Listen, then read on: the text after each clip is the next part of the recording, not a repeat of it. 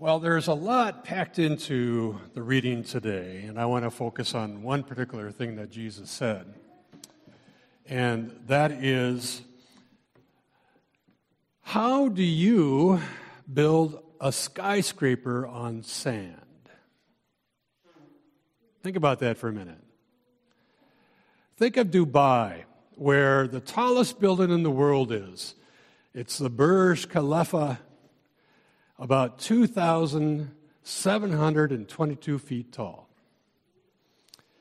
160 stories.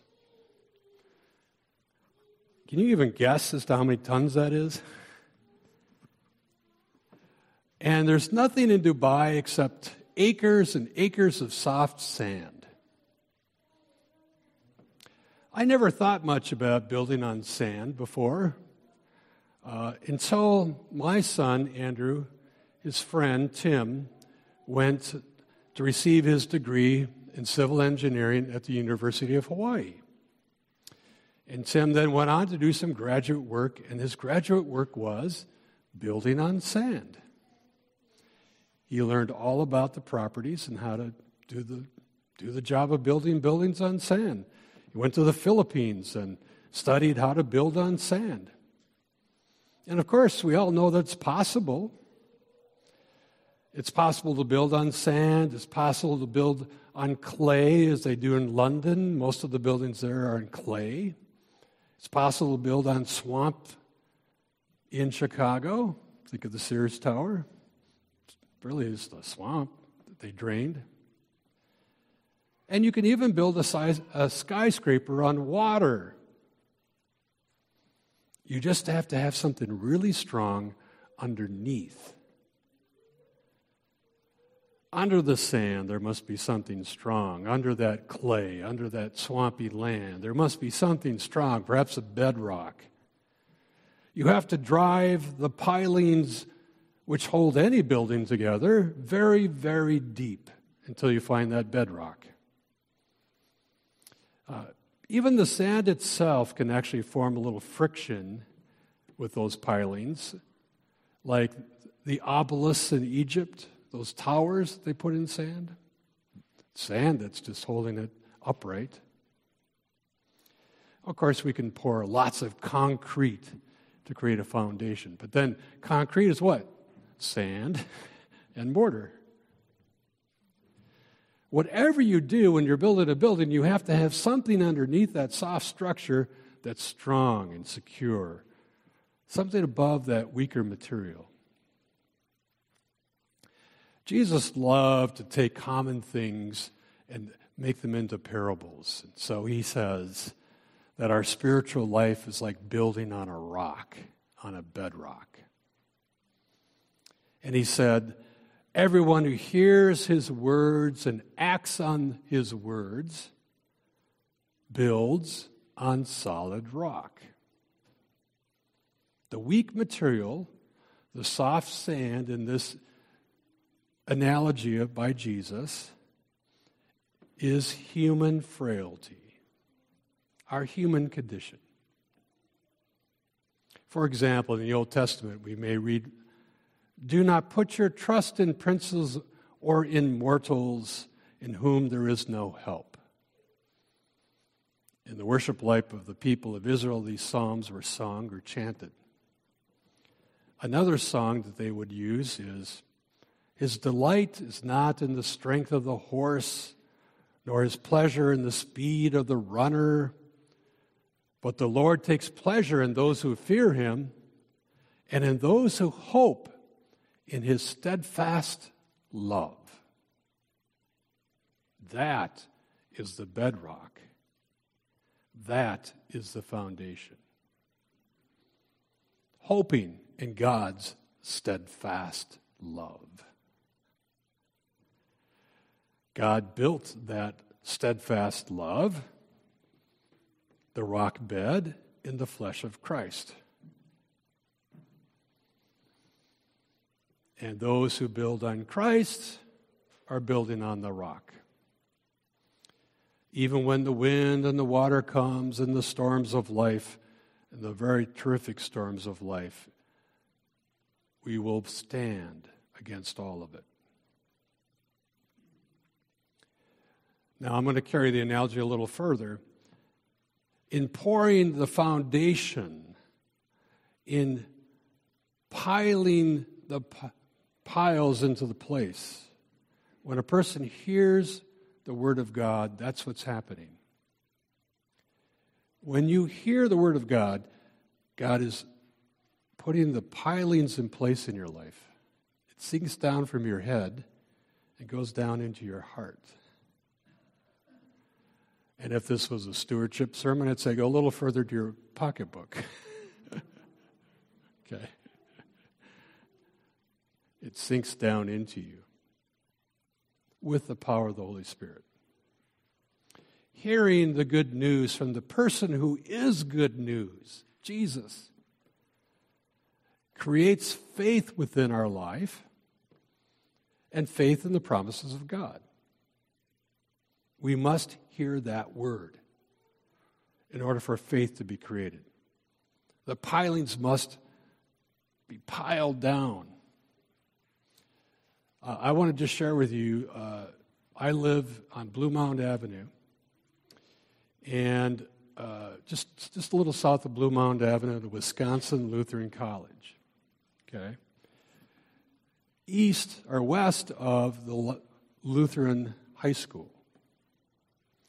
We moved about 8 years ago, and many summers, all I heard was the pounding of the steel piles for the freeway when our windows were open. 3 a.m, boom, boom, boom, boom, all morning long. What a mess that was for years. I didn't realize we were going to get into that when we moved to Wauwatosa. God's doing the same thing with His Holy Spirit. He's driving it into us. When we hear the good news, He's driving it into us so that we finally believe in the promise of God. God does many things for us, and we talk about these things all the time. In fact, these things are going to come up in the communion liturgy. If you listen to the Great Thanksgiving, you'll hear these same things. God liberates His people from sin and death. God in Jesus died on a cross and rose to life. God leads His people out of slavery into freedom.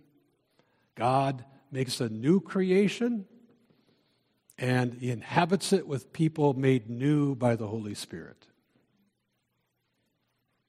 Every one of these things is something that God is doing. And when we hear that, faith is created, and we are empowered by the Holy Spirit to then act to do the words that we heard. A wonderful expression of this faith active in love came from Bishop Medardo Gomez, who was a part of our sister synod in El Salvador. Bishop Gomez, several years ago, was invited to come to the synod. Often our bishops or delegations go to El Salvador. He opened the devotion for the synod assembly. And during that devotion, he shared his faith story at the suffering that he witnessed in El Salvador. Realized the presence of God, a loving and caring God, even in the midst of all that suffering. At one time in his life, he wondered if God was blind and deaf and powerless because of this suffering. He saw the suffering of the poor, the hungry, and the oppressed. But then, he was touched in his life by some Christians. And in this devotion, he said, "You and I, we are the instruments of God. You are the hands, the feet, and the voice of God. You show that God is not blind or deaf or powerless." Of course, in the context, he was speaking to the voting members of the assembly. He was also speaking to the actions of the Greater Milwaukee Synod, and he was speaking to the actions of individual churches like Christ the Servant, which I understand has sent a couple of people, at least in 2017 based on your website, to El Salvador. And he's affirming all of that work, saying, you show that God is not blind, deaf, or powerless.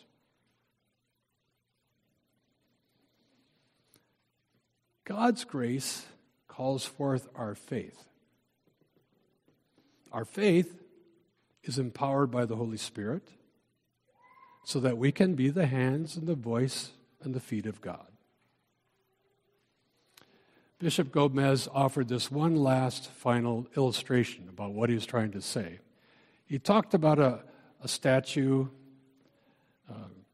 It was really a carving of two right hands, the arm and the hand too, side by side together, hand in hand. Now, sometimes I really act like I have two right hands, so I can't do this, okay? But if you're near someone, put your right hand out and put your arm next, both right hands, and put your arm next to each other, hand against hand. Okay, there you go. Arm to arm, arm to arm, the other way, hand to hand. Put your hand against the back of her hand. I'm going to show you. Come on up here. All right, here's what I want you to do. Stand like this. Put your right hand out. Now, you all imagine someone coming up behind you and putting their right arm and their hand against your hand. Okay? That's the carving of the two hands and the arms. And in that carving, there's a hole through both hands. That's a powerful illustration of being with somebody who's suffering. It's a powerful illustration of caring for someone who is broken. That you are willing to come in solidarity with them and experience their suffering and pain.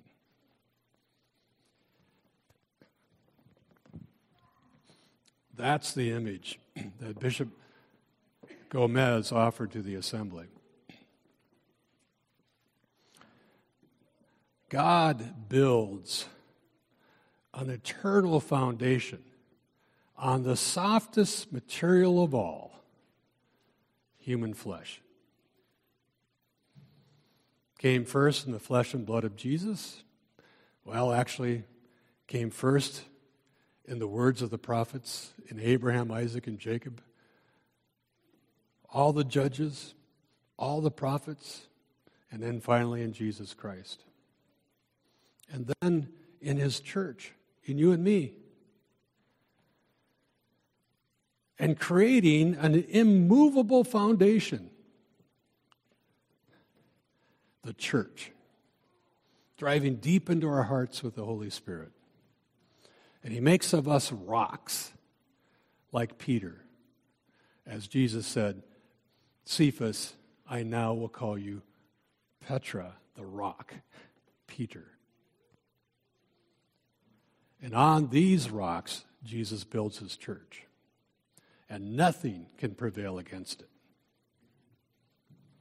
Everyone who hears even the whisper of the Holy Spirit and begins to act will find a foundation that can never be moved.